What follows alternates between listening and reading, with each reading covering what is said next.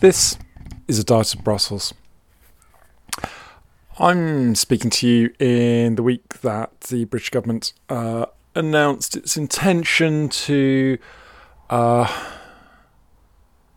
pursue some domestic legal approaches to backfill any failure to renegotiate the Northern Ireland Protocol. So we still haven't got the detail of what that actually might mean, but Foreign Secretary Liz Truss spoke earlier this week about the need to have a legal instrument which would allow the UK to protect the Good Friday Agreement in Northern Ireland. And she spoke about there being legal advice to the government that this would be something legal, which as long-standing listeners to this podcast, and indeed anyone who's been following the debate about Brexit over the years will know is a surprise, given that we haven't had any obvious legal space in which to move. Now, since I've spoken about this before, I've kind of held off recording another episode, mainly because I wasn't sure there was anything left to say that hadn't been said many times before over many years. But I think it's worth just rehearsing once again the key points of this and the situation that the UK finds itself in. To do that, I just want you to think about breaking the law. So you're listening to this in whatever country you live in, and you know that there's a system of law within your country. So let's say you go out and you punch your neighbour in the face. Not me, I get on very well with my neighbours.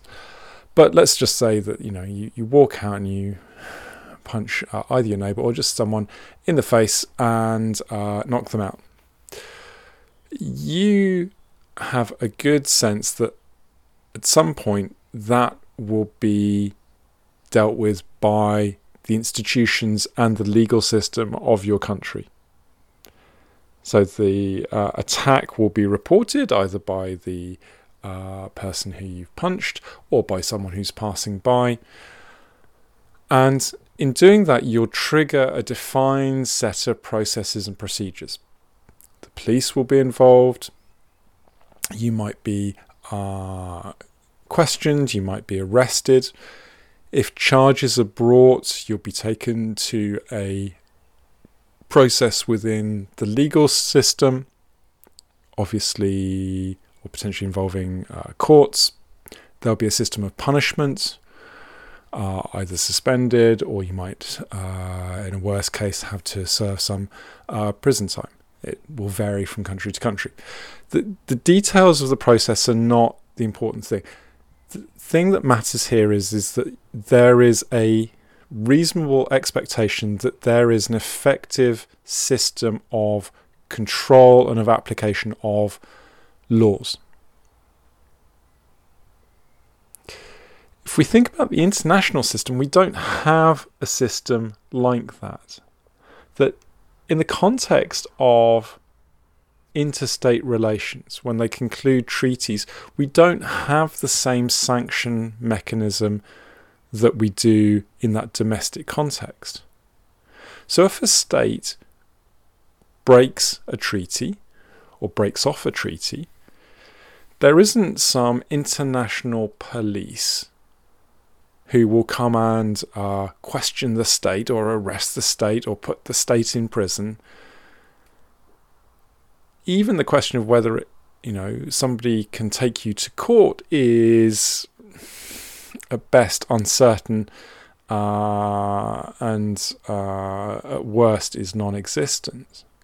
That the rules are essentially made up by the participants themselves.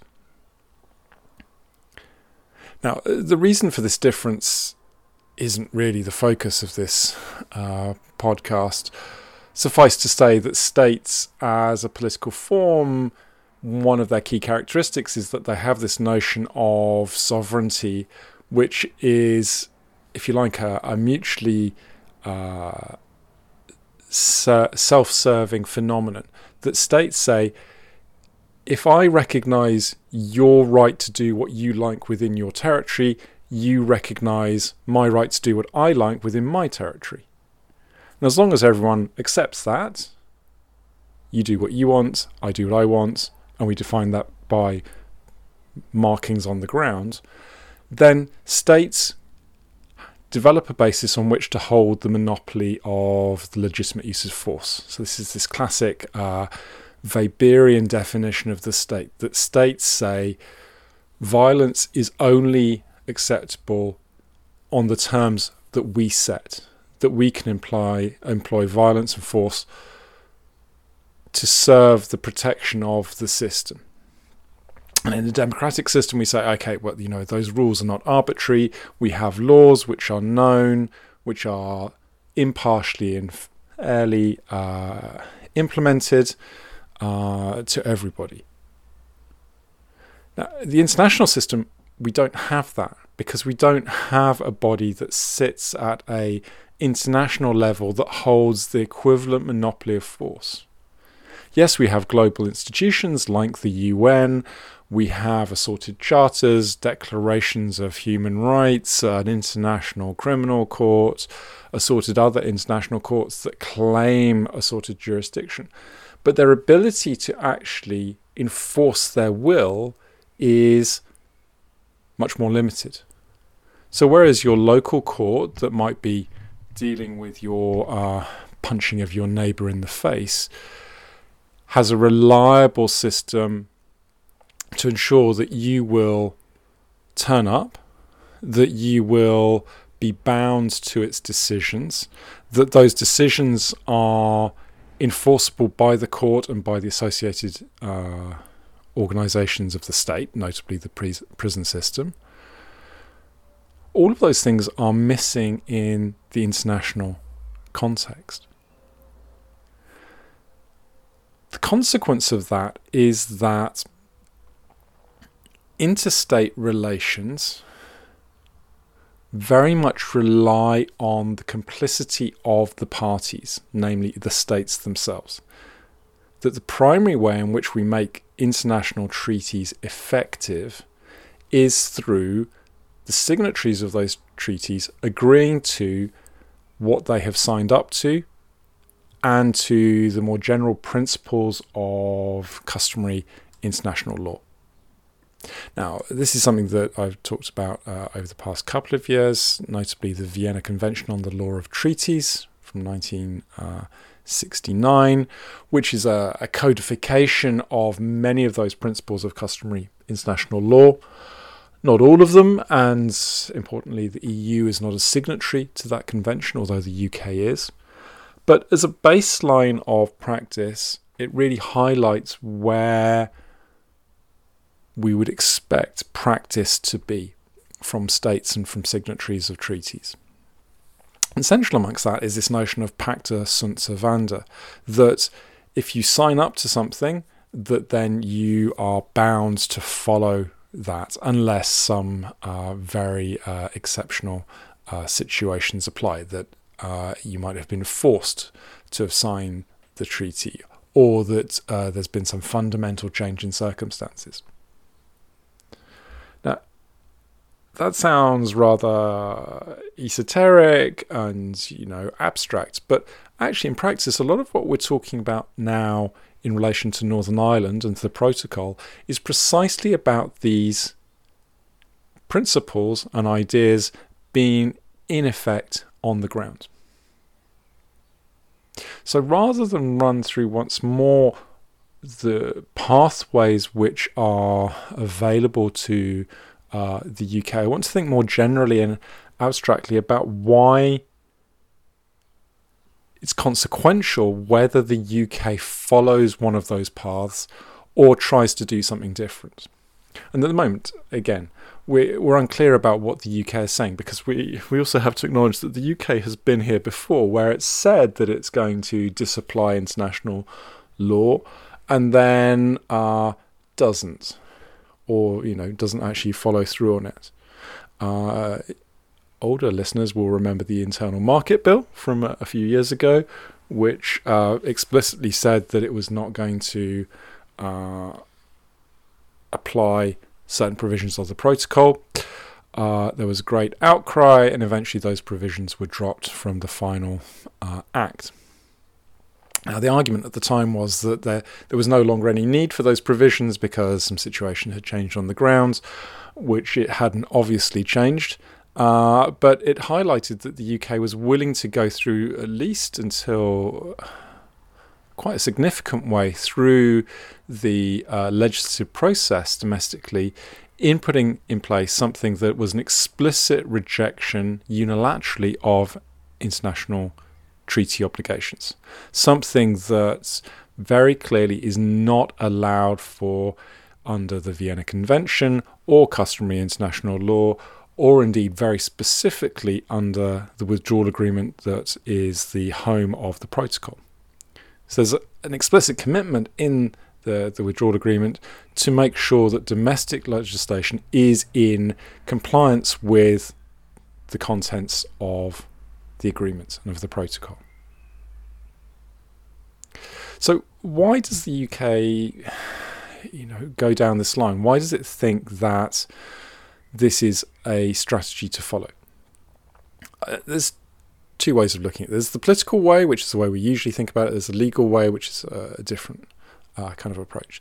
The legal argument is that there's a degree of ambiguity in these situations.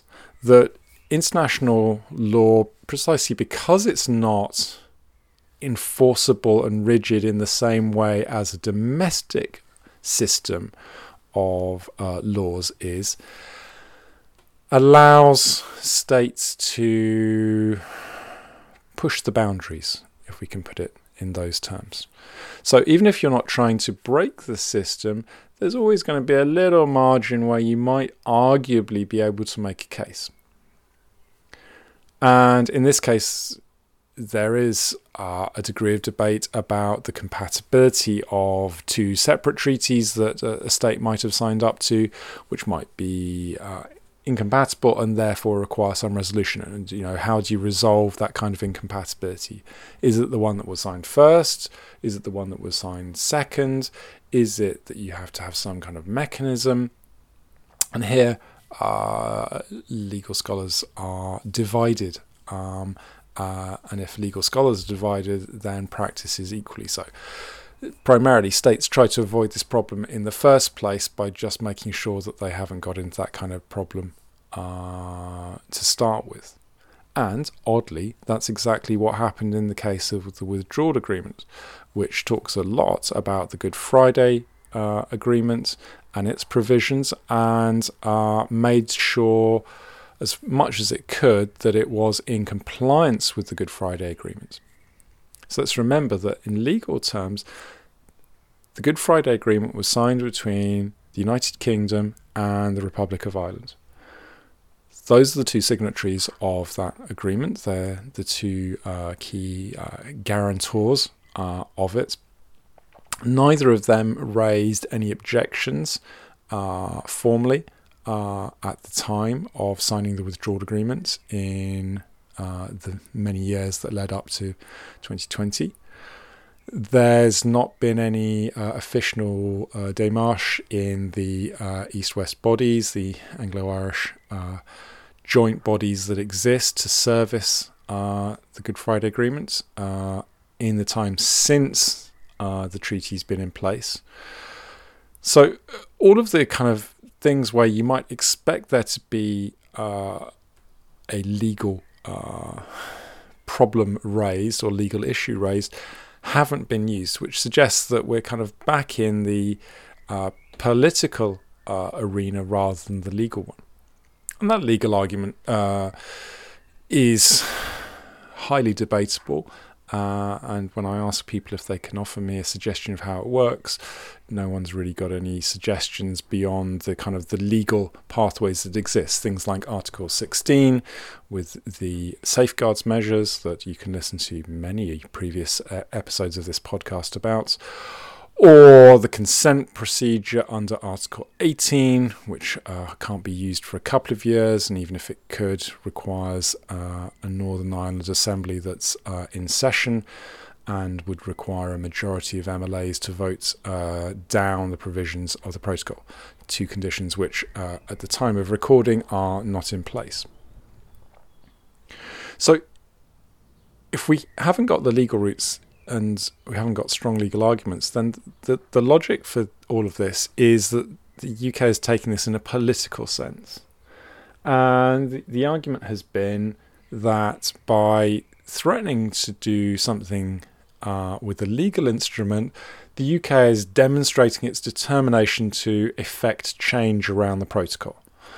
And that in so doing, it raises the stakes for the EU, which will bring them back to the negotiating table to secure that change.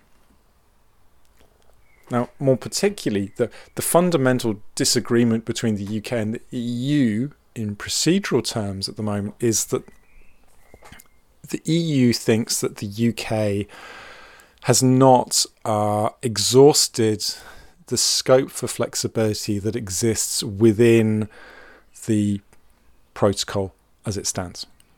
So there is a whole set of ideas out there, and there is mileage still left to go about the ways in which you actually interpret the provisions and apply the provisions. And by contrast, the UK is saying the EU is unwilling to think about solutions to the problems that go beyond the text, that would require the text to be renegotiated. Now, both of those positions are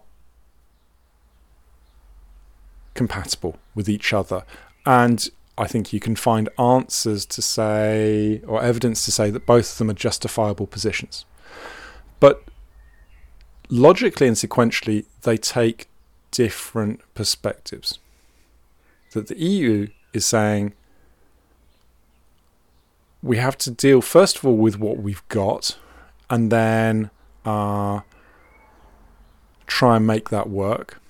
The UK is saying, we don't think what there is here works, and so we need to go beyond what there is. The difficulty for the UK is that logically the EU's position should come first. That the UK would have a much stronger argument about changing the protocol if it could demonstrate a good faith effort to try and make the protocol as it stands work, and to say, look, we have tried our level best to make this work in every way that you have suggested, that we have suggested, and still it doesn't work.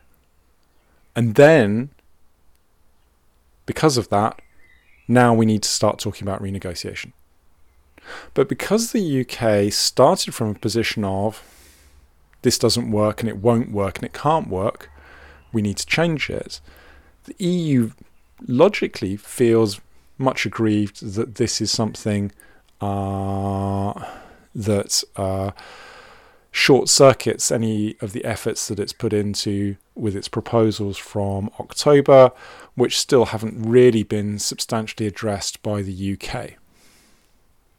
And strikingly, Truss's statements this week reiterated many of the same problems that were listed in the command paper from last year from the UK, including issues like the role of the Court of Justice, which go far beyond the much more manageable list of priorities that people like Boris Johnson and various other ministers have talked about as being the nub of the problem. And here we've got very mixed messages from the UK. Some parts are saying, the government is saying we have to change everything, or very many things. Other parts are saying, well, this is just really about easements and adjustments and addressing some very specific points. The challenge for the UK is that because of its track record in this process, it's hard for the EU to have confidence in what the UK says it will do. And again, this comes back to that notion of the international system of international law, which really requires everyone to be playing by the rules in all senses. That if you can't trust the other party, you haven't got a reliable recourse to sanctions that will penalise bad behaviour. So the EU prefers to keep things within customary practice, A, because that's how things should work, and B, because it doesn't have another way of actually trying to address the problem. And remember that the EU is based itself on a system of international agreement between its constituent member states. And if we start unpicking the principles of the international order, we start saying, well, if I decide that I don't like something that I've signed up to, I can defect from that agreement, and that's all right because that's allowed, then that's a problem for the EU, but more generally for the international system, and particularly at a time when the rule-based order that we have globally is more obviously under threat than it has been for some time. And this perhaps is one of the challenges that the UK faces now. That at a time when we have the war in Ukraine, Russia riding over its international obligations, whether that's in terms of the use of force or in terms of the respect of the rules of war under the Geneva Conventions, whether it's any of the other ways in which Russia's actions represent a clear and material threat to the rule-based system, it's understandable that the EU is not going to be well disposed, quite apart from anything else, to the UK trying something which doesn't involve the invasion of another territory, but still involves a challenge to the legal frameworks that exist at an international level. This has been heightened, I think, at a time when we have the UK trying to present itself as an agent of international order. And a good example of this also came last week when the UK signed mutual defence agreements with Sweden and Finland as preludes to their accession to NATO, Turkish government permitting. So the UK says that should Sweden or Finland be aggressed, logically by the Russian Federation, then the British will come to the material and military aid of those two countries. And also, as the Finnish Prime Minister pointed out, if the UK gets aggressed by anyone, Finland will come and help out. Now, at the time, Boris Johnson talked about the importance of having reliable commitments, that in signing this treaty that they were making a firm and determined and durable commitment that they would not be turned away from to come to the aid of those two countries. Now, those words, from a Brexit perspective, ring somewhat hollow, because at the same time, Johnson has a government that is actively and repeatedly stating that it wants to and is willing to consider an action moves to disapply unilaterally parts of the protocol. So you can see here the challenge, that even if you can see these as two different kinds of things, two different kinds of situations, in legal terms they are the same situation. You sign a treaty, you're obliged to follow the treaty. That there's a good faith obligation. And from the EU's perspective, that dissonance is also quite striking. And beyond this, I think if the UK is thinking about the importance of protecting a rule-based system internationally, it also has to be aware that if it pursues this line to an actual conclusion of a piece of legislation that claims the UK's right to not apply parts of the protocol, then that leaves something very clear for other states to say, well, look, the UK, paragon of international cooperation, a respectable Western democracy, liberal democracy, one of the key architects of the liberal international order in the post-war era, one of the key drafters of the Vienna Convention on the law of treaties, for goodness sake, with all of that story behind it, all of that history behind it, now says it's all right to disapply parts of international law. So if it's good enough for the British, it's good enough for us. So the precedent that is established by this action risks having very major consequences. And especially given that this is a rather, well, let's say, marginal case, that this isn't a clear-cut case, if one can even imagine what that would be like, where there is an obvious way in which the UK has been put in a position that is not defensible. And again, those two key arguments are, one, it was coerced into signing the treaty in the first place, the protocol. The other is that there's some fundamental change of circumstances which applies. So the implications of this situation matter not merely for the UK and not merely for the EU, but for the international order as a whole.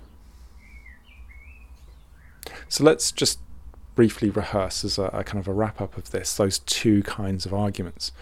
That there are kind of escape clauses that are set out in the Vienna Convention for we signed it, but we shouldn't have signed it. Now, that can be coercion, the use of force. But all of the provisions about the use of force and coercion require either the use of physical force or of economic or political force by one party to get the other party to sign. Now, the EU has not demonstrated any of those kinds of actions. Yes, it wanted to have a treaty, but it was in a process in Article 50 where at the end of the Article 50 period, if there was no treaty, then it wouldn't be allowed to hold back the UK from withdrawing from the EU. And you'll remember, happy days, all of those questions about extension periods.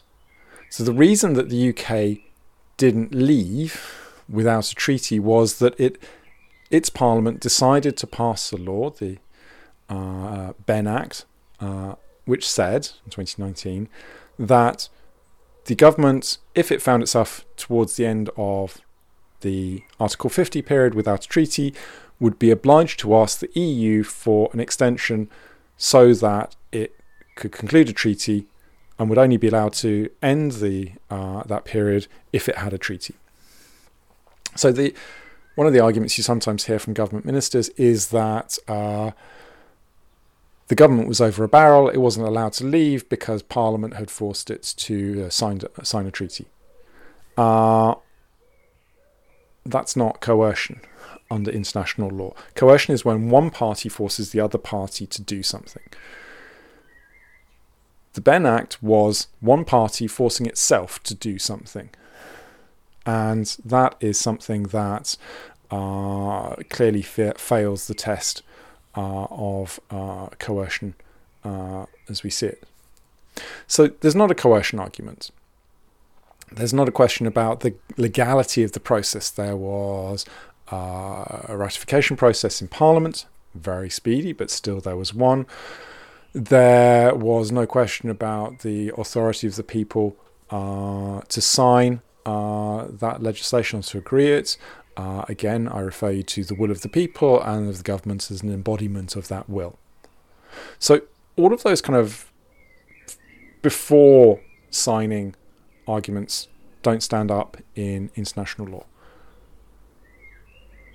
After the signing and after the implementation, really the only option that exists is if there is some fundamental change in circumstances. And the barrier for that is extremely high. There have been historically some cases where that's applied, but typically it's involved the collapse of a state which has been signatory to some agreement, and then the impossibility of one of the successor states to meet the obligations of that. So we had some examples at the end of the Cold War with the Soviet Union and with Yugoslavia. But we're talking about that kind of order of magnitude. So economic recessions don't count, changes of government don't count, shifts in public opinion don't count. We're talking about something which is a fundamental change of circumstances.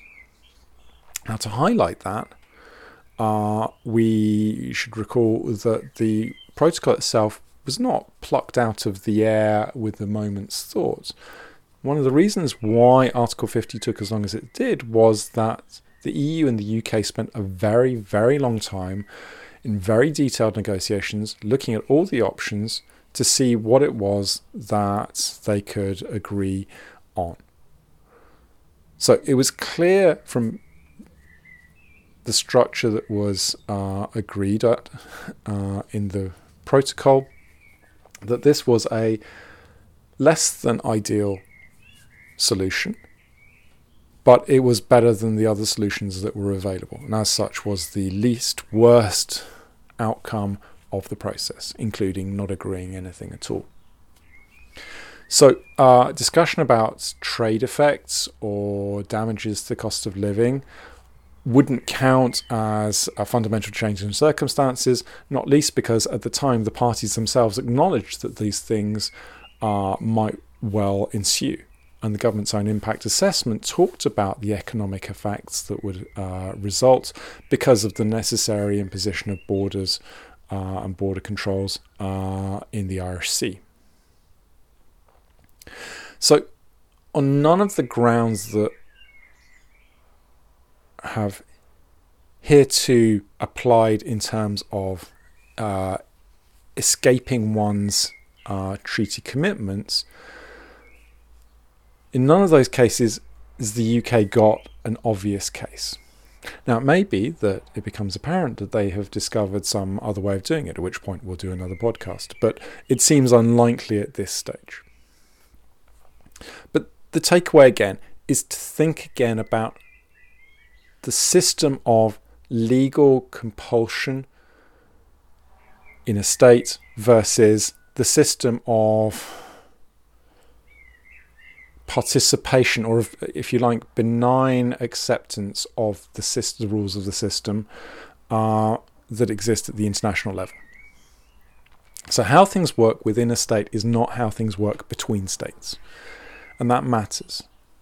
So whatever the UK unwinds in the coming weeks, and I'll try and come back to this as we know some more, it needs to bear in mind that its actions are not constrained in the same way that they are within a system of national laws, and that its actions will have implications for the international system as a whole. Now, all of that is, if you like, a long way to say that this is a bit of a mess, which, again, is not really a surprise or particularly even a development. The solutions, logically, are that the UK needs to try and pursue a good faith strategy of engaging with dialogue with the EU, which is ultimately what it wants to try and do in any case. It wants to have a discussion with the EU about changing the protocol. And it seems to me that the most profitable way that it could get to changing the protocol, if that's what it thinks is really necessary, is to demonstrate that it's exhausted the avenues within the text as it exists. However, I'm willing to put money on it that that is not the approach that this government will take. As we know more, we will discuss it again. But in the meantime, thank you for listening and talk to you again soon.